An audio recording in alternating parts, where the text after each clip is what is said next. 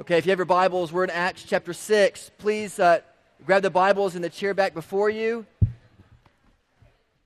There are two words for leadership in Scripture. Acts chapter 6 is on page 594. One of those words is shepherd.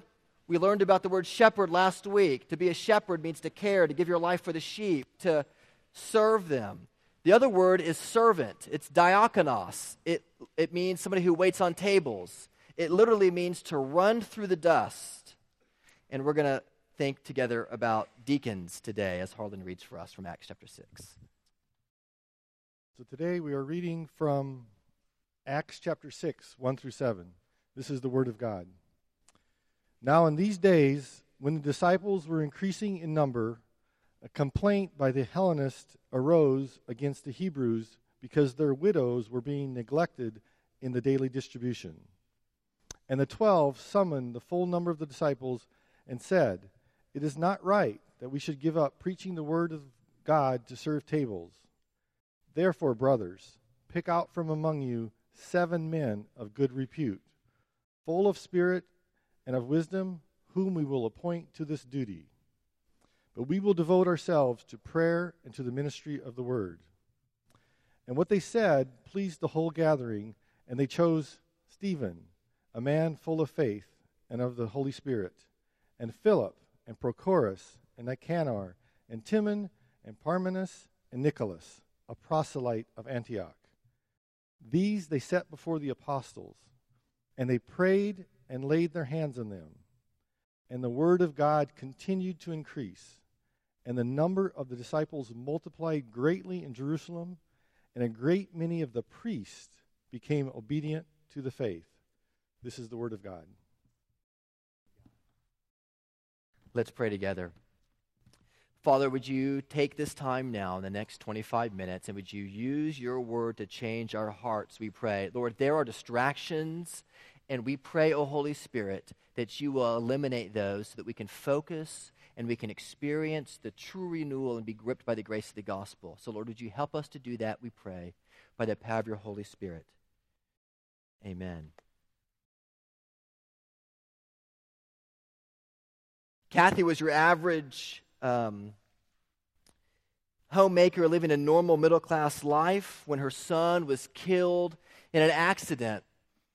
And her husband began to pull away from her emotionally and began to drink in order to deal with the tragic death of his son. They became emotionally distant, and eventually he sued for divorce. Kathy was left jobless, with no job skills, and no alimony. She lived in a state where there were no-fault divorces. And at 43 years old, she took a job as a waitress. Her husband later got over his alcohol addiction, got remarried, and was making $65,000 a year. Meanwhile, Kathy is making $900 a month as a waitress. She began to drink. She went to go see a psychiatrist, and he did little else but just subscribe to her tranquilizers in order to help numb her pain. George is a 28-year-old. He was a basketball star in high school, but he lost his job, and when he lost his job, his wife eventually divorced him. And George took to living at buddies' couches, and when those relationships wore thin, he went to the next house and to the next until eventually he had nowhere else to go. So he slept under tenements, and he slept in parks, and he held down a job at a local pizza joint for 6 months until he overslept several days, and his boss said, "George, we can't have you working here if you can't get to work on time." He didn't have the guts to tell his boss, "Sir, I have no home," much less an alarm clock. And I read this week about George's life, and he said, you cannot get a job without a home. But you know what? You can't get a home without a job. Roger loved the prospect of a young church plant. It was exciting to him. He was on the setup team every week setting up for church. He started leading a community group. He was all in. And then there were some new projects at work that his company took on, and his bosses got nervous, and so he knew that it was going to be a long season for him at the firm. And surely his 40-hour lovely work week soon became 50, 60, 70 hours. If he was lucky, he would make it home at night to tuck his kids in bed. And then, because he was so exhausted, he stopped talking with his wife, and they just began to take a glass of wine and sit in front of the TV and catch their favorite episode. He began to get bitter about the church because he was serving so much that he would come on Sunday morning and be expected to do all of the, don't you know how much pressure I'm under at work? And slowly that bitterness began to eat away at his marriage too. Burnout. Burnout is being physically or emotionally exhausted by life circumstances. Amen? Anybody here burnt out? Anybody here worn thin by life circumstances? Yes, thank you, JJ. I see that hand. Yes. Listen, almost every one of us, thank you. Almost every one of us raised that hand. We're going to become a Baptist church here before the end of the day. This is awesome. How can you avoid burnout? Or how can you at least learn to deflect it? That's the question we're going to ask and answer today, and it's the question that's posed for us in Acts chapter 6. Acts chapter 6 in Scripture gives us some principles and it gives us some priorities for how we are to live as God's new Israel, God's countercultural community for the common good in our city, as a church extending His kingdom. And it all happens right here in these 7 verses of Acts chapter 6. So if you have your Bibles, lower your eyes and look at the text with me. First, the principles. What's going on here? How did burnout happen for the church in Acts? You remember in chapters 2 through chapters 4, the gospel is taking Jerusalem by storm. It's growing. People are coming to faith in Jesus Christ. And stuff is happening. It's exciting. It's a young church plant. Man, it's moving, and it's wonderful to see happen. And people shared their possessions. They shared their possessions not because they believed that the end of the world was coming or that property was no longer necessary. No. And it wasn't because this is some early form of communism. That's also not why they shared their possessions. They shared their possessions because they knew that the church was God's new community for the world. And therefore, they considered everything in common because they loved each other that much. They wanted to be the church in a powerful and unique way. It was just the expression of love. You share your stuff. Your family shares stuff. Your wife doesn't have to ask your permission to go into your... You share your stuff as a family. And the early church got that. And they applied that even to their community. But like any organization, as it begins to grow, organizations stop growing oftentimes, churches stop growing oftentimes not because the gospel is not being preached or proclaimed, but they stop growing because there's not systems in place to care for that growth. And that was certainly the case here. You had Hellenistic and Hebrew widows. Hellenistic is just a big fancy word for Greek-speaking people. It's an adjective describing those who speak Greek. So you have Greek-speaking widows and you have Hebrew-speaking widows in the same congregation or in the same church within the city. You remember that in the Old Testament, when Assyria took Israel into captivity, the 10 tribes of Israel, all the tribes of Israel except for Judah and Benjamin, right, were taken captive into Assyria, and they dispersed among the nations. And now 700 years later, there's still this angst and this yearning in the Jewish people to go back to Jerusalem, back to their homeland. And so people from far and wide, Thyatira and Crete and Greece, they all began to come back to Jerusalem because that's where their homeland was, even after a dozen generations after they had been taken into captivity. And so in Jerusalem in the first century, you have this incredible global community. And so in the church, it wouldn't surprise you to have people there that speak different languages. And so what happened was they would have a daily distribution for care for the widows. And the Greek-speaking widows, the Hellenistic widows, began to be overlooked. And this became a problem. And the principle here that emerges from this text, from the very first verse in Acts chapter 6, is this. As the church grows, as an organization matures, do you know what happens? Burnout is natural. Burnout is natural. It happened right here. The disciples were increasing in number. A complaint by the Hellenists arose. Listen, it shouldn't surprise you that people are burnt out. It is natural. It is part and parcel of the fall of mankind to be exhausted emotionally and physically. You have both demographic spectrums. You have the, if you will, the little old ladies, the widows, and you have the young men, the apostles. The full board of the demographics of Jerusalem are worn out. It's not just that the Hellenistic women, the widows, were tired because they were being overlooked. Listen, the apostles were getting burned out because they were taking on more and more responsibility to care for this flock in ways that they did not have the capital to do.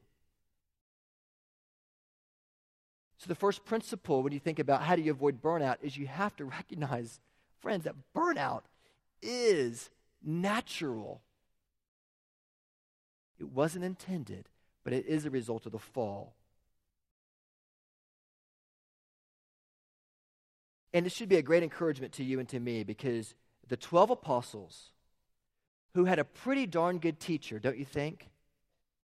The second person of the Holy Trinity, Jesus Christ, taught them day in and day out for 3 years. If they can get worn out, don't you think we should give ourselves permission to say, I'm worn out too?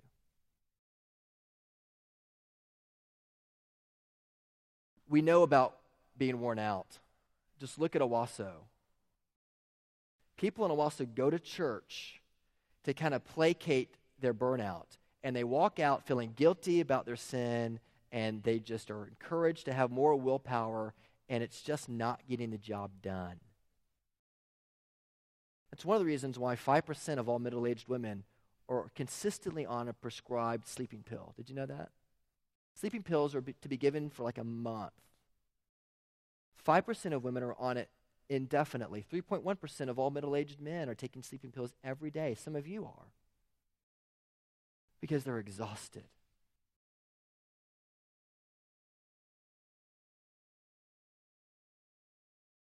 Michael Phelps, after he won 8 gold medals in 2008, do you know what he did when he got home? What he didn't do was swim for 2 years. Because he was burnt out.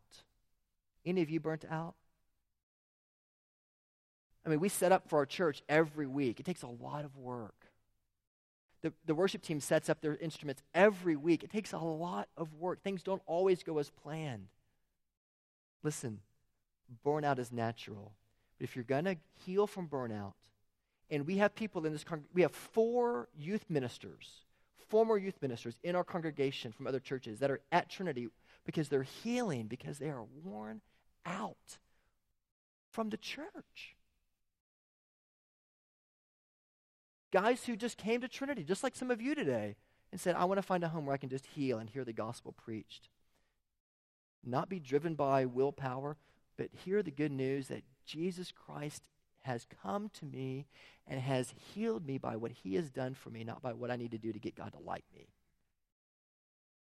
First principle is, if you're going to heal from burnout, you have to understand that burnout is natural. Second, to avoid burnout, you must delegate. That's what the text says. I'm just trying to stick with the text. They delegated. They summoned the full number of apostles, verse 2, and said, it is not right that we should give up preaching the word of God to serve tables. Here's the problem. If you're going to begin to delegate, you have to know what your responsibility is in order to know what you can delegate. Most of us are worn out because we do not really understand what our calling is. We are trying to do so many things. We feel guilty for delegating. It's not because delegation's bad. It's because we don't know what our call is. These disciples recognized what their call was, and their call was twofold.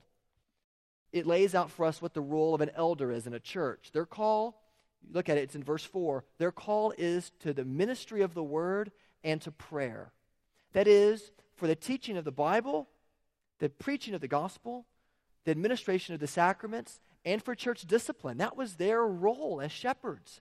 But they call out, they elect, they tap people to help with the physical needs of the church. They delegate that out to what becomes the deacons, later developed in Scripture.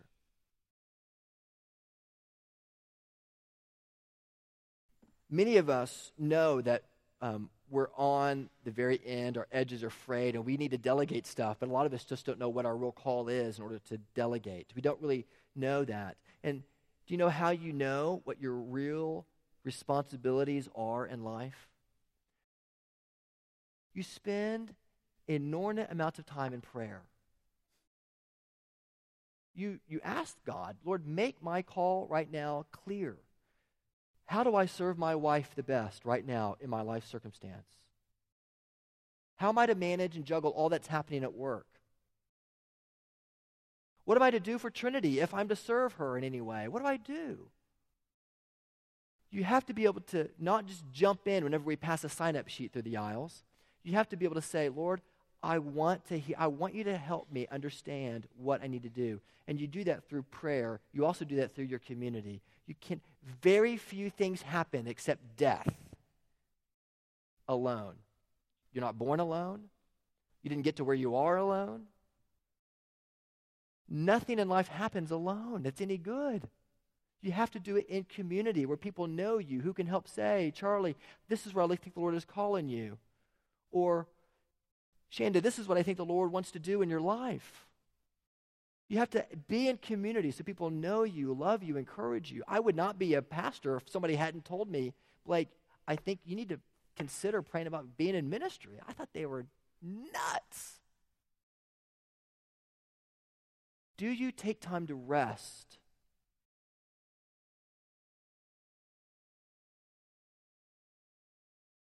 Jesus gives us the principle of the Sabbath in Scripture, not because he wants Sundays to be boring, but because he wants one day in 7 to be restful. He wants the world to look at his church and say, what is wrong with those people? They take Sundays off, and yet they're more productive than anybody else in the world. What is wrong with them?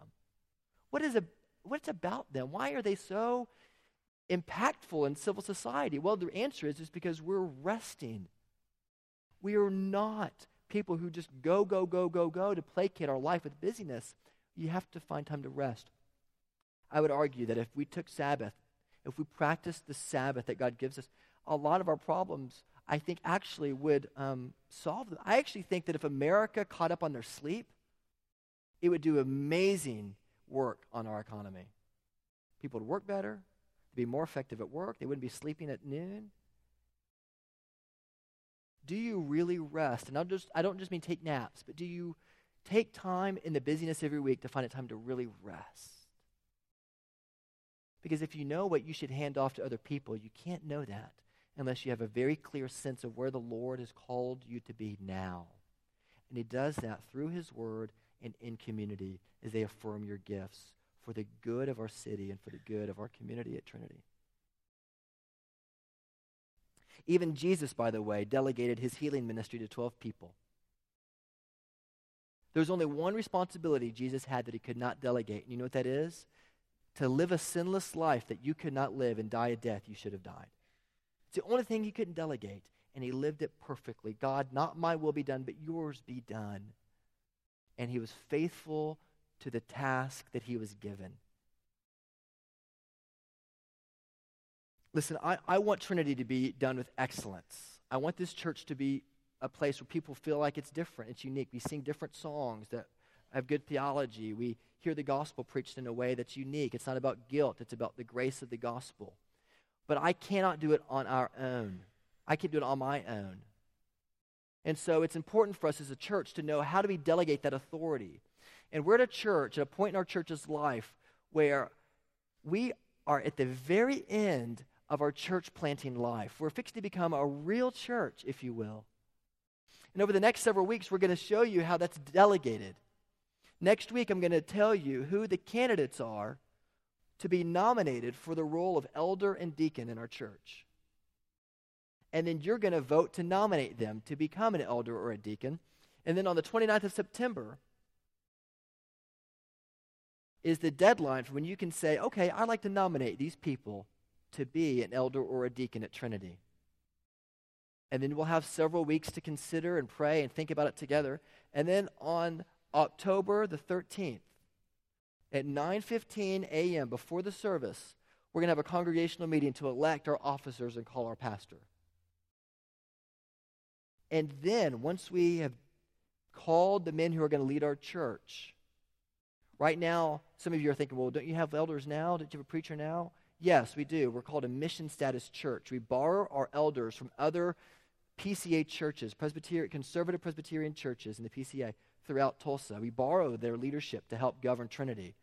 But we're fixing to have our own men from within our congregation elected to serve her, to lead her. And then on October the 27th at 5 p.m., we're going to have a huge party to celebrate God's faithfulness to our life over the last 2 years plus in our church plant. It's going to be awesome. And I hope that all of you will mark your calendar to be there on October the 27th. But it's time for us to delegate that responsibility to other men. So we're going to call deacons, or we're going to call elders to lead us. And in order to call deacons and to call elders, you have to know the right kind of people to delegate it to. It says in verse 3 that they were men of good repute. They were full of wisdom and of the Spirit. This harkens back to Numbers 27 when Moses was trying to find who was going to lead Israel after his death. And he picked a young man named Joshua. And it said that he called Joshua and he laid his hands on him. And he prayed for him and he anointed him. And Joshua rose up and he led Israel. We're going to lay our hands on our elders and our deacons, and we're going to ordain them into gospel ministry. But to know the right people to call, you have to know the characteristics of those people. And I would encourage every one of us this week to go to 1 Timothy chapter 3 and Titus chapter 1 and read through the qualities for an elder and for a deacon. What are those chapters and verses? 1 Timothy chapter 3 and Titus 1. It's where in Scripture you find the qualities, the characteristics, the attributes of an elder and of a deacon. Pray that the Lord would show you who those men in our congregation are. The only difference in the qualities between an elder and a deacon are that an elder also has the additional responsibility to be able to teach. Otherwise, they're exactly the same. Are you praying for your elders and your deacons right now? Please, as a family, in your own times before meals or your own devotions, pray for the men who are going to lead our church. Because we want to be a church who doesn't experience burnout because we're laying the biblical structures in place to help us as a community avoid it.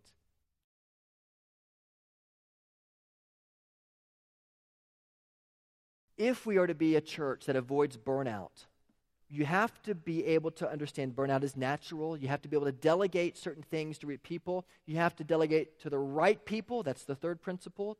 Find the right person to delegate it to. And why do you do this? Because you have a bigger picture of the work of Christ in our community than just the transformation of our heart, although that is crucial. That you understand that the gospel of grace that you heard about on this video and you heard spoken by Bethany, the gospel of grace is that God does for you what you cannot do for yourself. He does not demand willpower. He does not demand moral excellence. Moral excellence is a fruit of the gospel. It is not the cause of the gospel. Are you with me? You will be a better person when you recognize all that Jesus has done for you and you recognize that you're a sinner, desperate for mercy and grace. And when you realize that Jesus lived the life for you that you could not live, perfect before the Holy Father, and he died for you a death that you should have died, that you and I deserve to die, then you begin to realize that you are both more sinful than you could ever imagine, and at the same time more loved and accepted and adored by your Savior than you could ever dream. That's the gospel. Holding these two tensions together, that yes, the world is more broken and you are more sinful. And you see it in your family this week. You see it at work. But also that you are more loved and adored by your Savior than you could ever dream. And the way that you show that for a watching world is through mercy ministry. That's what Acts 6 is about. When Jesus came in his ministry, he did word ministry and deed ministry together. They were never separated. Ever notice how sometimes Jesus heals somebody and then preaches the gospel? Or sometimes he preaches the gospel first and then heals them? Why? Because word and deed go together. The only way that Owasso will see Trinity is not because of a billboard or a website or a flag that's waving in the wind off of 169. The only way that God sees the church is by the love that they have for their community. The love of believers is the advertising campaign of the new Israel. And the way that you manifest that love is through deeds of mercy and ministry. It's all throughout Scripture. In James chapter 2, faith without works is dead. In Acts chapter 4, they had everything in common. They gave up of their possessions to do deeds of ministry together. In Isaiah chapter 1, a life poured out in ministry is the inevitable outcome of pure faith. Or in Matthew 25, the parable of the sheep and the goats. The point of the parable is that God will judge. God will judge whether you are a Christian or not. Are you ready? By your deeds of mercy. Yes, of course, he knows who are his. He knows that you believe in the gospel. But the gospel changes your whole outlook toward the poor, your whole outlook toward the needy. We are not, hear me very carefully, we are not saved by mercy ministry or social justice. But that is the inevitable result of being saved. To make sense of this, you have to understand what happened in the fall. When Adam sinned in the fall, we fell in 4 ways. You remember the story of Adam taking the fruit and falling, right? We fell spiritually. We were alienated from God. We were cut out from him. We cut away from him. We were scared when God came near. Genesis 3:8. There was psychological alienation. Adam and Eve experienced shame and guilt for the first time in their nakedness. They just weren't spiritually alienated. They were psychologically alienated. There was shame. But not only that, there was social alienation. Before sin, Adam and Eve were naked and they were unashamed. But after the fall, they hid from each other. They were socially scarred. Do you ever think about the fact that the fall affects relationships? It doesn't just affect the fact that you make bad decisions. It affects your relationship. The fall is so much more devastating than most people recognize. It affects you spiritually. It affects you psychologically. It affected you socially. You see the social implications all the time. People are always blaming each other for the problem. You got the liberals on the left who are just blaming all the problems of the world on injustice and class strife. And then you have the conservatives on the right who are always saying, well, it's because of family breakdown and selfishness.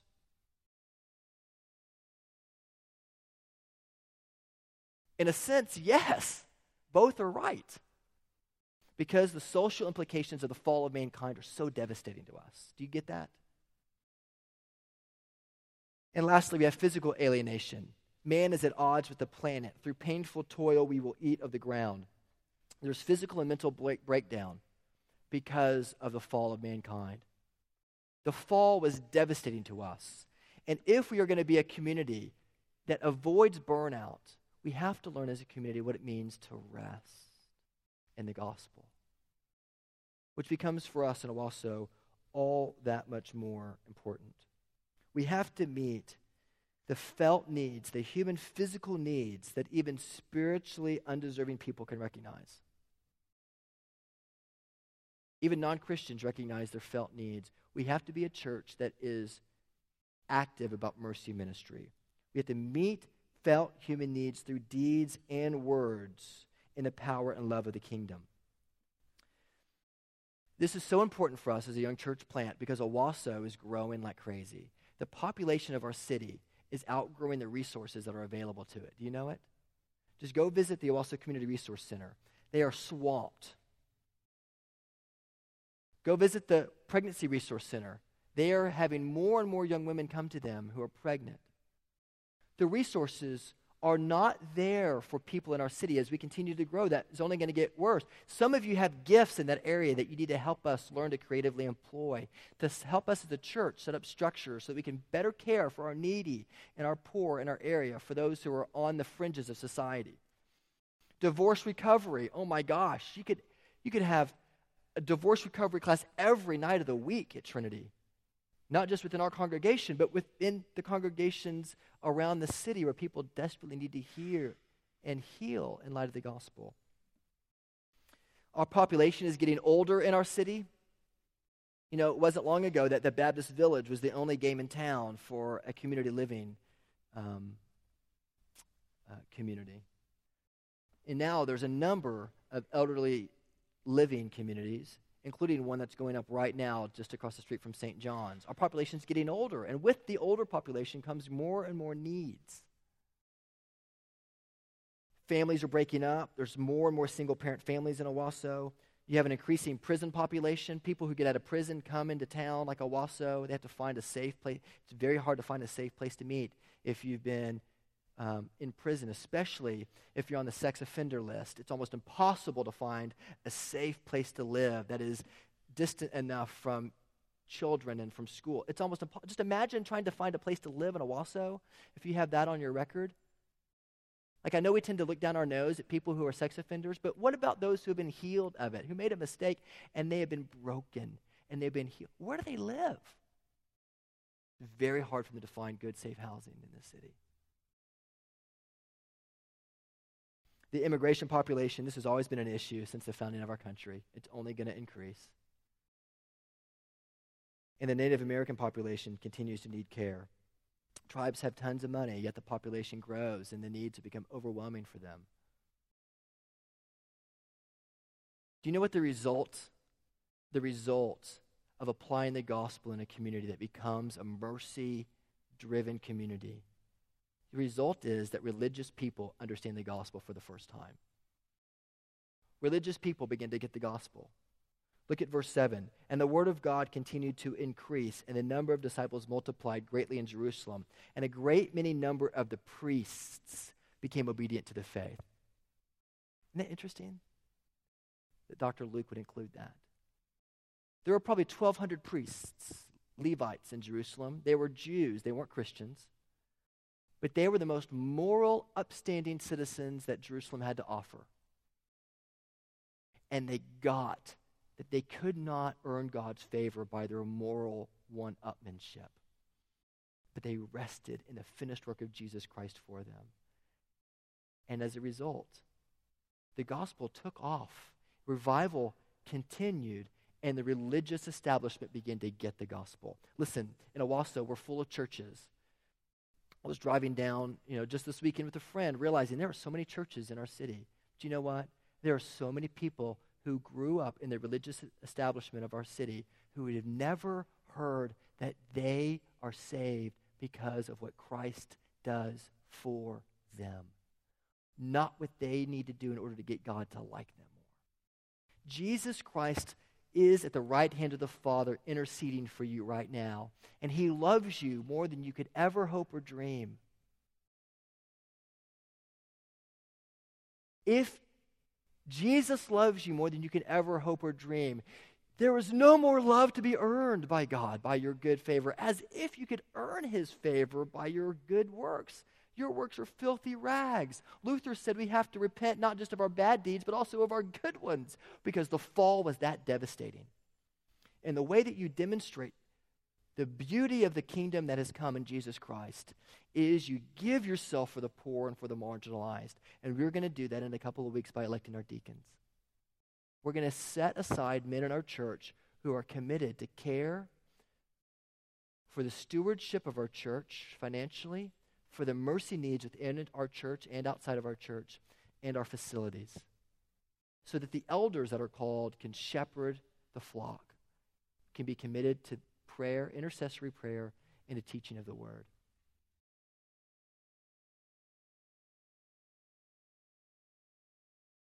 Many years ago, B.B. Warfield wrote a sermon on Philippians chapter 2. And he called it imitation of the incarnation. And he said, listen to this. Dear Christians, some of you might pray night and day to be the branches of the true vine. You pray to be made all over in the image of Christ. If so, you must be like him in your giving. For he was rich, but he became poor for our sake, so that we might become rich. Well, objection. My money is my own. Answer, Warfield says. Christ might have said, well, my blood is my own. My life is my own. Then where should we have been? Objection 2. Well, the poor are undeserving. Answer. Christ might have said, well, the wicked are rebels. Shall I lay my life down for these? I will give to the good angels. But no, he left the 99 and he came after the lost. He gave his blood for the undeserving. Well, objection number 3, the poor may abuse it. Well, Christ might have said the same thing, even with greater truth. By the way, you know there's a story about C.S. Lewis. C.S. Lewis was walking with J.R.R. Tolkien across Oxford campus many years ago, and C.S. Lewis saw a poor man sitting on the street. And Lewis was a very friendly guy. Tolkien was kind of a curmudgeon. And Lewis pulled out his wallet, and he gave him, several pounds. And Tolkien goes, what are you doing? You know that guy's just going to go take it and spend it on beer. And Lewis looked over at his friend Tolkien and he said, well, what do you think I was going to do with it? Jesus could have said the same thing. Don't give to the poor, they're undeserving. Oh, dear Christian, if you would be like Christ, give much, give often, give freely, to the vile, to the poor, to the thankless, and the undeserving. Christ is glorious and happy, and so will you be. It is not your money that I want, Jesus says, I want your happiness. Remember his own words, it is more blessed to give than to receive. Here's the point. We're on the very forefront in our history as a young church of calling men to be the hands and feet of love for our community, but they cannot do it alone. We need to develop helpful, strategic mercy teams to support them in their work. And he's calling some of you men and women to be on that team. Would you pray that that's the case? Would you pray and ask the Lord, are you calling me to help serve in this way? Is that my calling? To serve Trinity by being the extension of the kingdom of love in our community. You're not saved by moral effort or moral exertion. That will only make you burn out. People come to church and they walk out trying to heal their burnout just with more to do heaped upon their shoulders.